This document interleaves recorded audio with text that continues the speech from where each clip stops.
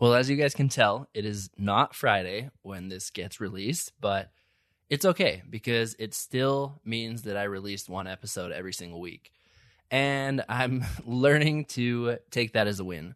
The past couple weeks, I just have really felt the weather a lot, just like the winter. It's really gotten me kind of down in the dumps a little bit.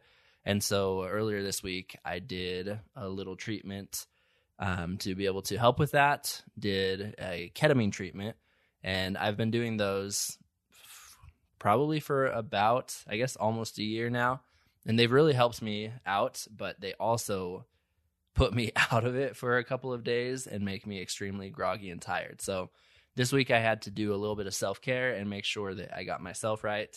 So I apologize for the 1 day delay. Please, please, please forgive me. But I'm super excited for this week's episode because it's another one with Shane from last week. And this week is year one, where he goes into detail about everything he would do to restart Stay if he were starting today with all the lessons that he learned. So it's an amazing episode, very, very insightful and practical. So please listen to it, take notes. And if you like this episode, share it with a friend. So here we go with this week's episode of year one. Like when we first started, I thought, oh, in order to get this price down, you have to order this many. And so I bought all of them, and our first batch was damaged. And so luckily we got replacements, but it was like scary where I was like, I'm all this money out and the product isn't sellable. Like, we're screwed.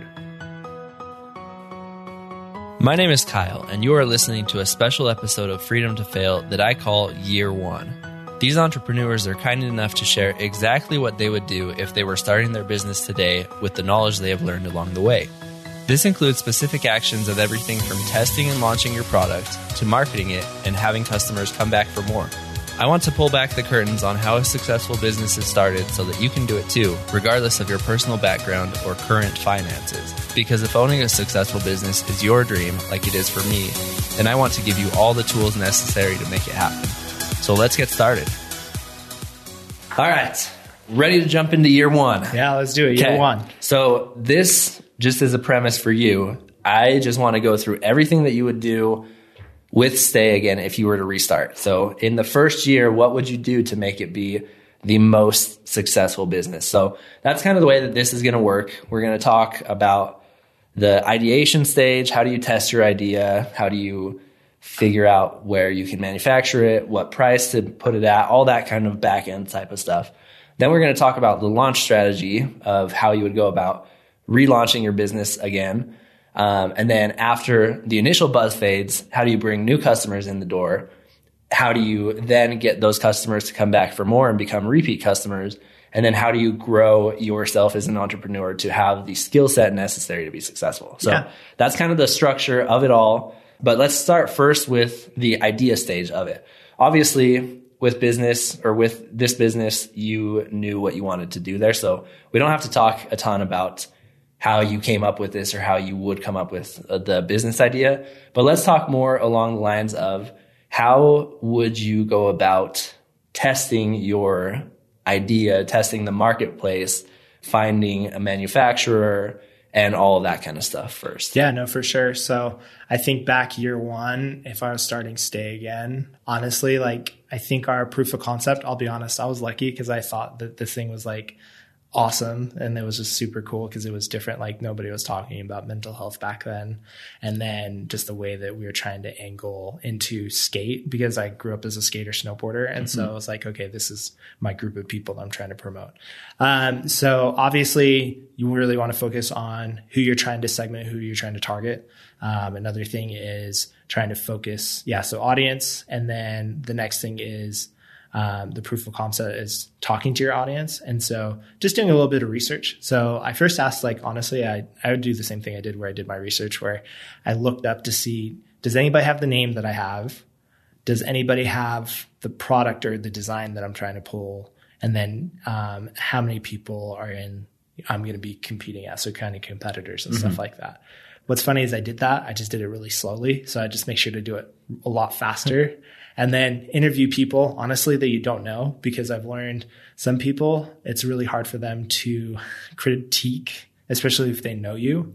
But if people don't know you, they're going to be way more brutally honest. Yeah. So for me, I would, because we're in clothing, I'd find a way to make a sample. And back then it was way harder. Now it's way easier to make samples. But back then I would find a way to just, as cheap as I can, to make one shirt and say, hey, this is what we're doing. This is what we're about. What do you think? And just get feedback from a bunch of people. And since we live in a college town and the age demographic is that, I try to focus on that.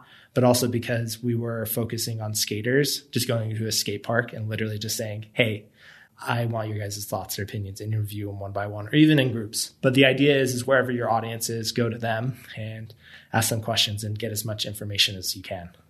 I like that, and that's spot on for sure of what I would do in this kind of situation as well.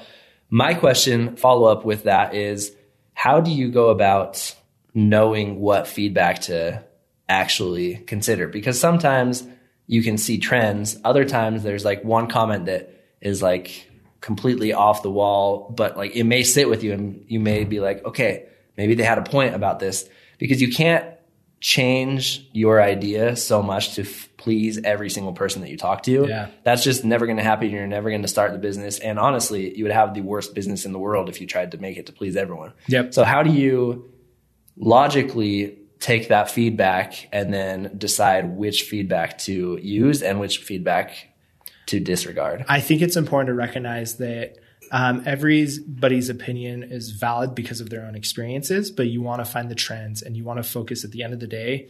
You need to make decisions on what you think is right. So even like trusting your like core thought. And here's the thing, just running with it, like taking that risk early and doing it quickly. If you're wrong, you can pivot really fast. Yeah. But if you're like kind of a few years into it and then you're like, wait, maybe we did something wrong. Like, I'll be honest, we've done that ourselves where I'm like, shoot, we should have figured this out years ago.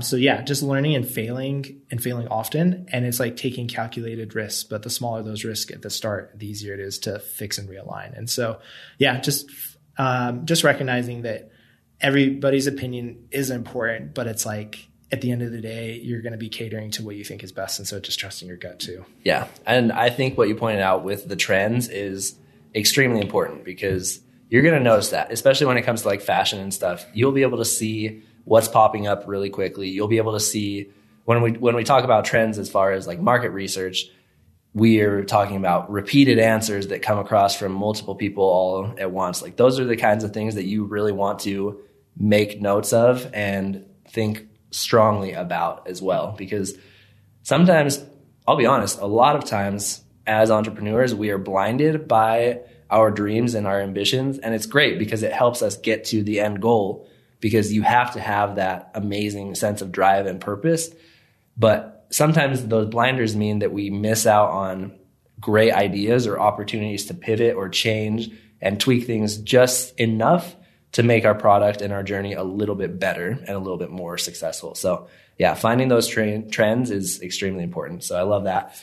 What about as far as like finding a manufacturer and knowing what you should be paying versus what you should be charging? How would you go about doing that? So this is a great example, because honestly, I think the first 2 years we did it wrong.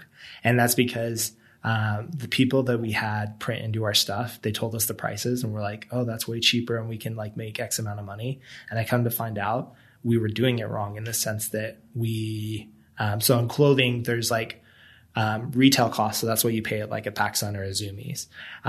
But when you're going to a print shop, they have two different pricing. They have wholesale pricing, and then they also have retail pricing. And so retail pricing is where like, oh, I need to go make some shirts for my family reunion or something. Yeah, family reunion. They upcharge you. Whereas wholesale pricing is, oh, like I'm a business and I'm running and trying to make apparel.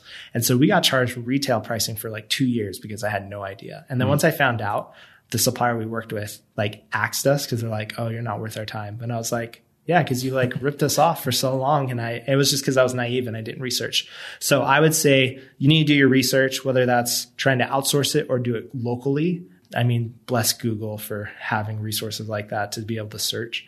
But I would find at least, do as much as you can, but I would pick 3 and get quotes, because that way you can price compare Like, is this standard? Is this not standard? And then even asking like in your network, like if there's anybody that's had this experience before, because that's really helpful. Sadly for me, like I didn't have that network, but after being a few years in, I found out, and that's where I learned like, okay, so, but luckily with clothing specifically, I've learned it's a lot easier to work with people when you start somewhere close, because that way you can see the process and even ask them like, can I come to the shop and check it out? So like I have a really good relationship with our printers in Provo, where I actually go in and I check the printing and I get to experience that. And so it's kind of a fun opportunity to get behind the scenes versus like, oh, I just want a shirt done. So does the printer also supply the material, like the clothing that you actually buy, or do you purchase your clothing from another place, get that source, and then bring it to the printer? So that's, another great question. So when we started, we had the printer supply it, and they were upcharging us, and we didn't know that. And they were upcharging us on the printing too. And so you had a double whammy. Oh yeah, it was really bad. Like honestly, our costs dropped significantly once I figured it out. And so once I figured it out, I found the right supplier. So there's distributors for wholesale for apparel.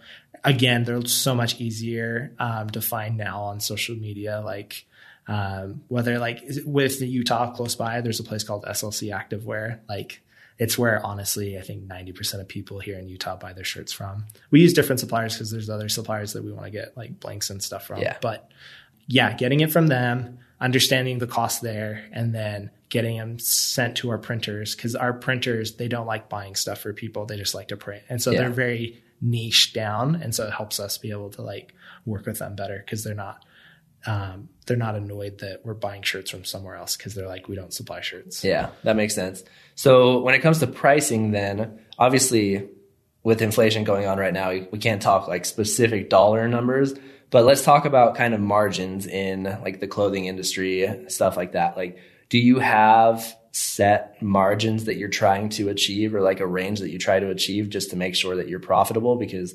obviously worst case scenario would be you sell your clothing for too cheap and you can't afford your overhead costs, and then it makes you go out of business. So how do you I've been there and I've done that. So I would make sure, so some of the research while I was doing it in apparel is just understanding like what the margins are.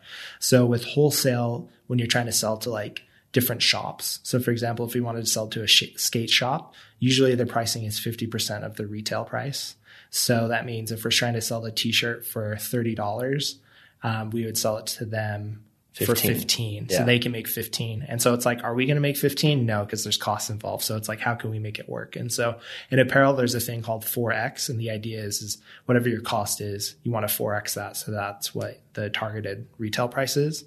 So if the cost of your shirt is, $5, then you $1.25. Or like, cost. So the cost, no, you're good. So the cost is $5. You can wholesale it for 10 and they can sell it for 20.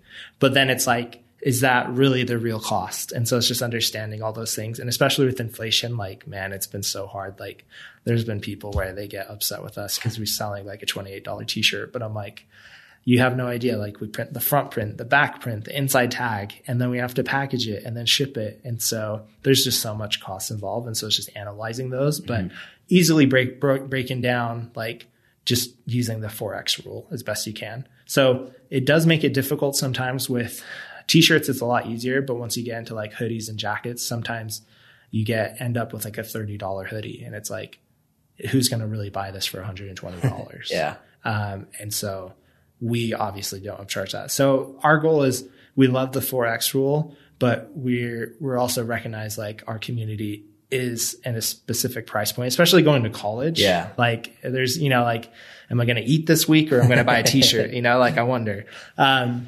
And so for us, we try the best we can to accommodate that. So I would say like margin wise, we try to get roughly be in the 60 to 70% range. Okay. So just to be like as fair as possible. Cool. Yeah, no, that's very good. Very helpful information. With that, so with you having all the margins, having all the prices going up, how would you then transition to launching the brand again? Like you now have all the back end stuff. You found out that the brand's viable. You know what you're going to charge the customers, all that stuff. How would you create and launch your brand? Yeah. We're doing this right now, not back in the day, right? So starting today, So back in the day, there wasn't things like Shopify as well, or like Printful. So Printful is like a really powerful sample like concept where it's a company that prints like honestly one-off pieces and it can connect to a Shopify store. So proof of concept, it makes it really easy where it's like you don't have to own the product or even the apparel. Like they upcharge you for all of that. But honestly, if you want a proof of concept, you put that up.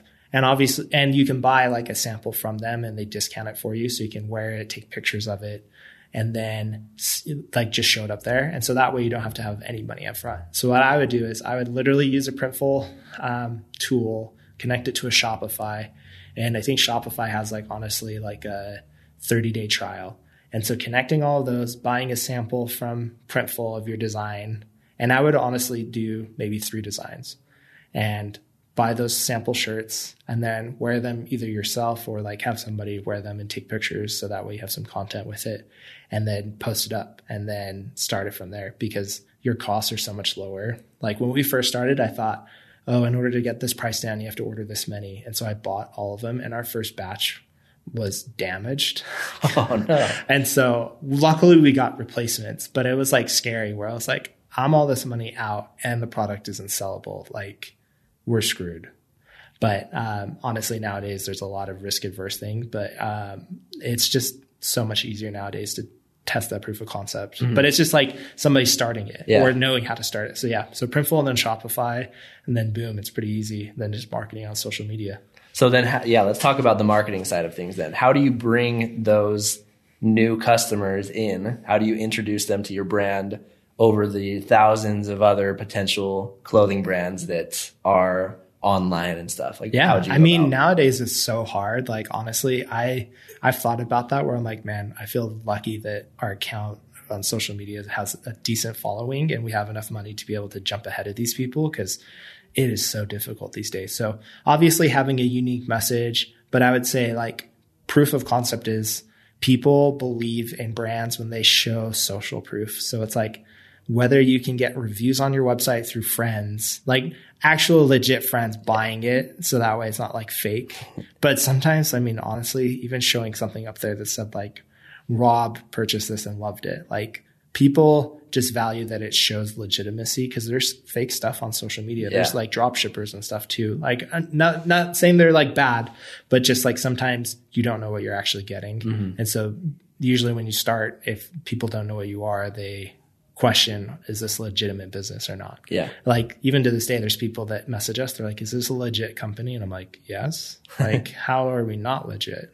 But you know, like people are concerned about that. Doing that. And honestly, it just depends on what your audience is or what the messaging is. So with Stay specifically because that's how we're talking about year one for us, right? Sorry. For some reason I was thinking other people too, but year one for us, like really focusing on the messaging of mental health awareness and really providing value for customers. Cause that's where, I would say we didn't do as well. We pushed the idea of like sell, because that's like, in order to like make money, we need to like have people buy their stuff. And so sometimes at the start you focus so much on that, but I've learned with business, it's all about providing value. It's providing a service and building a community.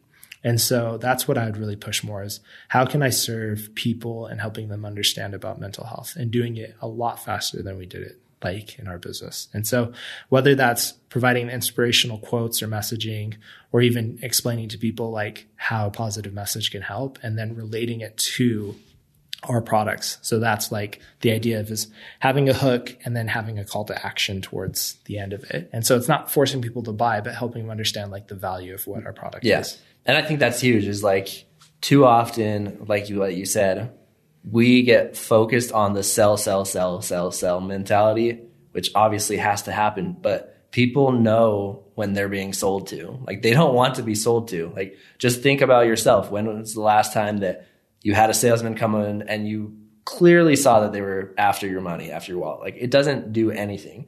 So I am 100% behind your idea of providing that value to them. Like you give them a hook, you give them something of value that either is like what you said, some quotes or like whatever it is, something easily consumable that they value and actually is going to make them happy. And then as a side note, by the way, if you like this, here's some more stuff that you may like as well. And then you can link your products or whatever it is. Like just thinking kind of social media to then email marketing and all that trend with it. Like never try and put ads. This is just me speaking right here. You may think completely opposite. I'll validate you on what you're saying. Thank you so much. I appreciate that. But I just am a very strong believer that you should not ever use ads specifically to drive a purchase. Like that's just something that never works well for me. The ads that I always find myself clicking on are, okay, I'll put a caveat. If there's a ridiculous deal going on, like 50% off, you better believe, like Taft, when I see some of their like biannual sales going on, oh yeah, I'm definitely clicking on those ads. But it took you some experience to knowing what Taft is, right? Exactly. And so you were like later on in their business funnel of understanding. And so usually kind of what you're mentioning, usually at the top, if you're just being sold to, it's almost like too late of like providing value because you're just like sell. And so like, I know for us, we had that approach where like, we need to make money, we need to sell. And so now it's like understanding like, how can I provide value to the customer? How can I help them understand how my product can help them? And, you know, like letting them know, like, it's okay if you don't, not letting them know, but like, it's okay if they don't purchase right now because not everybody purchases off first experience, very rarely. Right? Like there's the 7 touch points rule in marketing where it takes a customer 7 interactions with your brand before they'll consider buying a product on average. Well, it's just like dating too. It's like thinking about like if you dated somebody and the first date you're going to marry them, like who does that? I actually know somebody who did that. So, but it was like one person out of thousands of people that I know. And so because of that, it's like, it's the same thing for business. Like, why would somebody want to marry you after the first date? Like, it's a bit aggressive. You're like, whoa, slow down. Yeah. Unless they recognize business. Yeah. And sometimes there is that situation where they're like, I see the value. I see everything. Like, I want to marry you right now. You're like, okay, you know, but most of the time it's, hey, like even I think a dating thing is a really great example where it's like, having a friend even tell you like, hey, do you know so-and-so? Like they're a great person. And it makes you be like, oh, that's really good to know. So the same thing for business. Proof. Yeah. Social proofing. And that's how come a part of the other strategy of like starting would be getting influencers. Influencers not doing it just for money, but doing it because they believe in your message. Because if they do it for money, I get it. People need to make a living. But if they just want to do it for the money, the chances of them being very valuable for you and your business are very slim. Yeah. And so it's just vetting the right people who you want to work with. So finding your people in your niche and then recognizing how you can work with each other and almost have like a mutual beneficial relationship where it's like, hey, we might not be able to like afford you right now, but this is what we're about. Would you be interested? And then, you know, like negotiating because it's like at the end of the day, you see value in them if they could see value in you and like them promoting you. If they're in your niche, it should benefit you quite a lot. Exactly. And I think it all comes down to like what you said, knowing your target market very, very, very well. Because if you're doing clothing and then you try and get an influencer who does barbecue stuff and he has like hundreds of thousands of followers and you give him your clothing, like people who are barbecuing like generally are not going to be your target market, but it's like find out who your target market is. These 18 and 24 year olds, who are the people that they are following? And then you want to get in front of them because those are the ones like your target market are following specific people. It's your job to find out who they are and then get in front of those people because then all of the results are going to just funnel down after that. So doing your research and not just bombarding any influencer whatsoever, but knowing the ones that are in your niche, like you said. I love that. Yeah. And I mean, it's really hard to find those people in your niche sometimes, but honestly, it's so nice with hashtags and like with TikTok, social media. There's even tools like, we use a tool called Click Analytics, and Click Analytics is a quick way to be able to search for people based off of age, off of following, off of social tags. And so it's really cool. So it makes it way faster to find people. And so I'd advise people to test something out like that if they can afford it. Yeah. I've never heard of that, so I'll have to check that out too. That's cool. Now let's talk about retargeting and remarketing because obviously it costs a lot of money to bring a new customer in, but selling to existing customers is a lot cheaper than bringing in new customers. So how would you go about marketing to your current customers and getting them to purchase more or give referrals to other people. Yeah, no, I'd say that's something that I'll be honest, like we still suck at to this day and I'm still trying to be better at. But it's also like the nurturing thing. So some businesses can kind of maybe they're good with subscription base, you know, like where it's like, it's a product that gets reused and then they have to buy it again. For us, it's like, well, if your shirt's done, maybe you'll buy a shirt from us again. You know, like it's not like, oh, we send you another shirt next year. Or next month, not next year. So for us, retargeting, it's a balance. Luckily with like Facebook ads, retargeting is a little bit cheaper.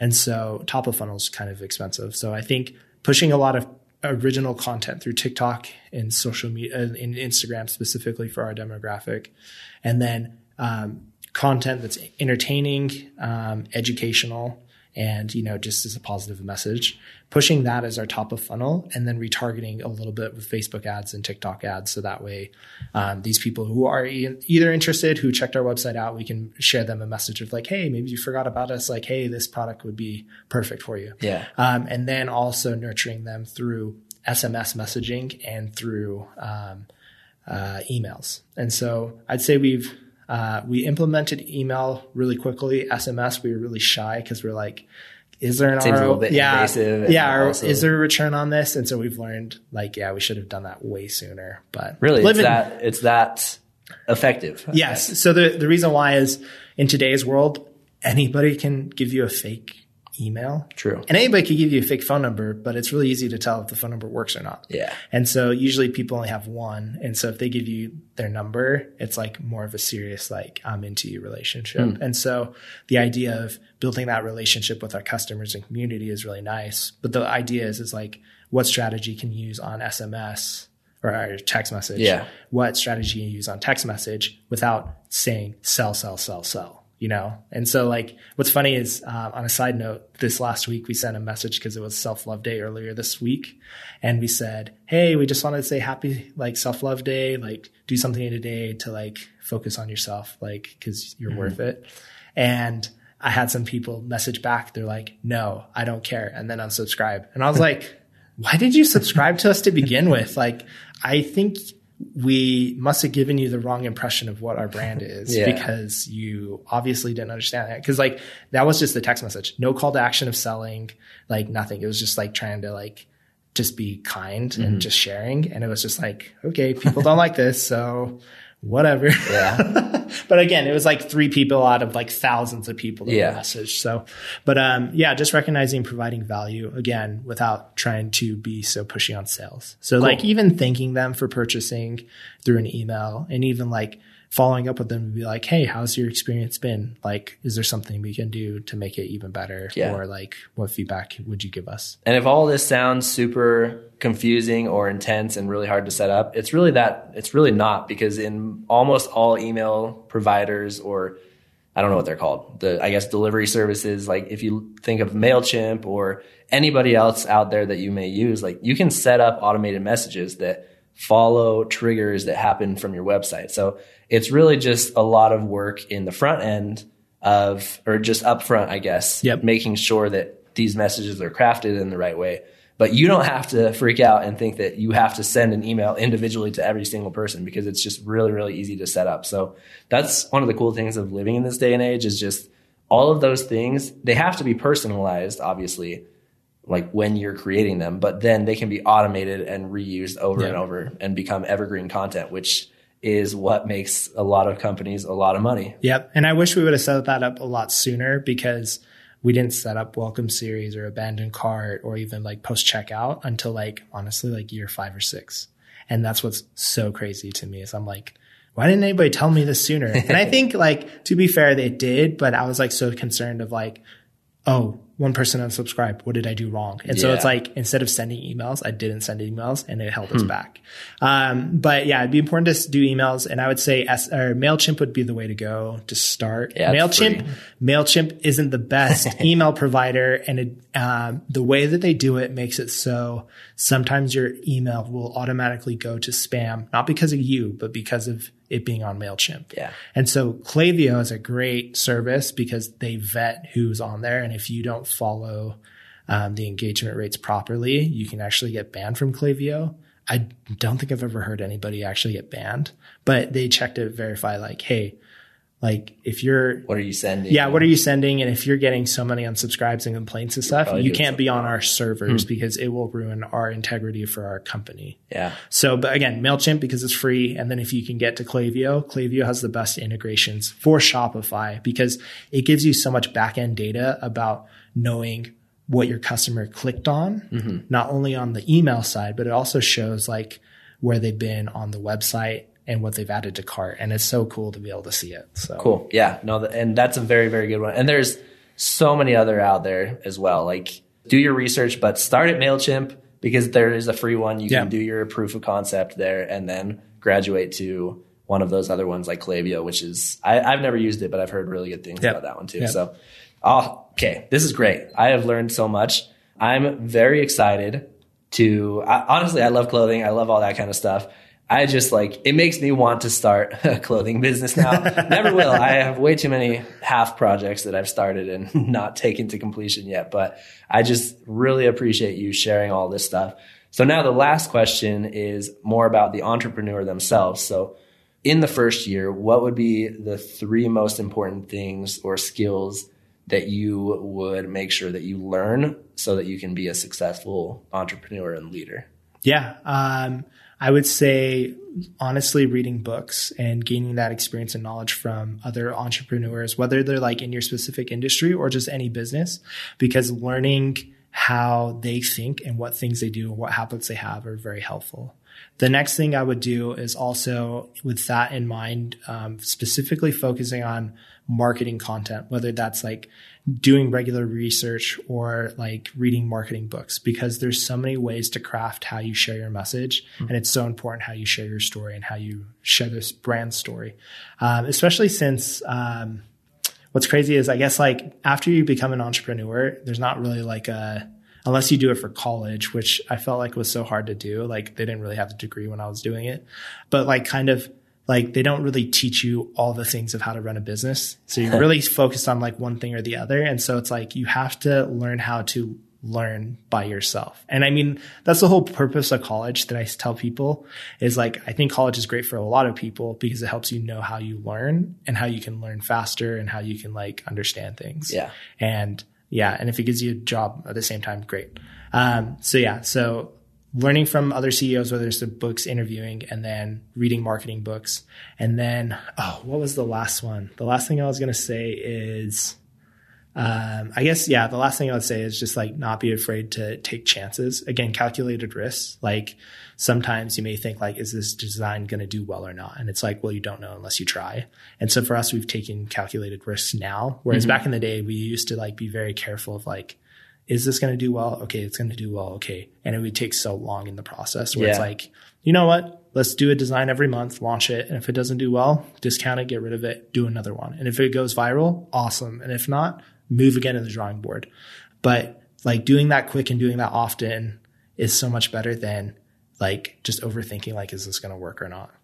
And it all comes down to action. You got to take action. So thank you so much. I appreciate that. Those are great. One personal question. You talked about like marketing books and stuff like that. I suck at marketing. Marketing is my I suck at marketing too. favorite thing, and I'm horrible at it.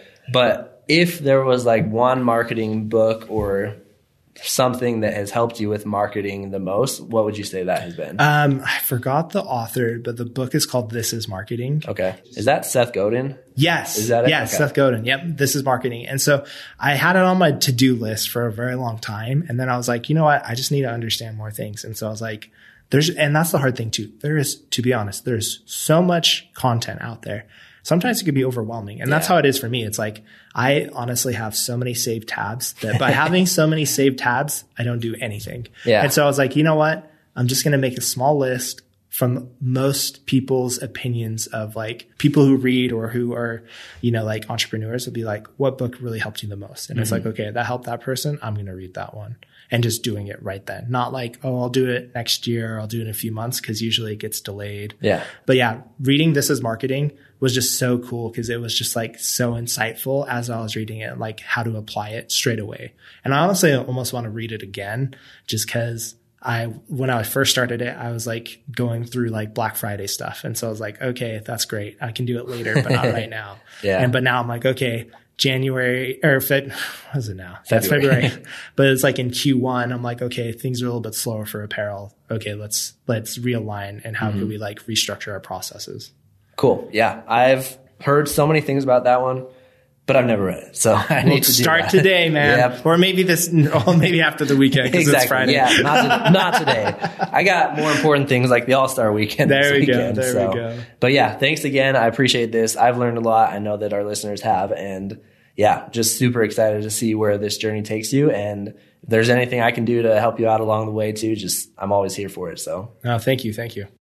I appreciate everyone who's listened. If you did like this episode, like I said at the beginning, the thing that helps us grow the most is if you share it with somebody else who you think would appreciate this episode. And also, please subscribe to wherever you listen to podcasts, whether that be on Apple Podcasts or Spotify or Google, whatever it is. Hit the subscribe. Wow, I just became that person that said hit the subscribe button. So yeah, smash that button right now.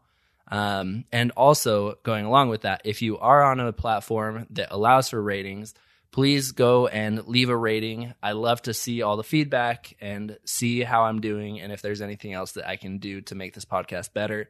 It also helps get this in front of more listeners. So thank you so much for listening. I hope you take these lessons that you learned and put them into practice in making your own dreams come true. And until next week, keep failing your way towards achieving your dreams.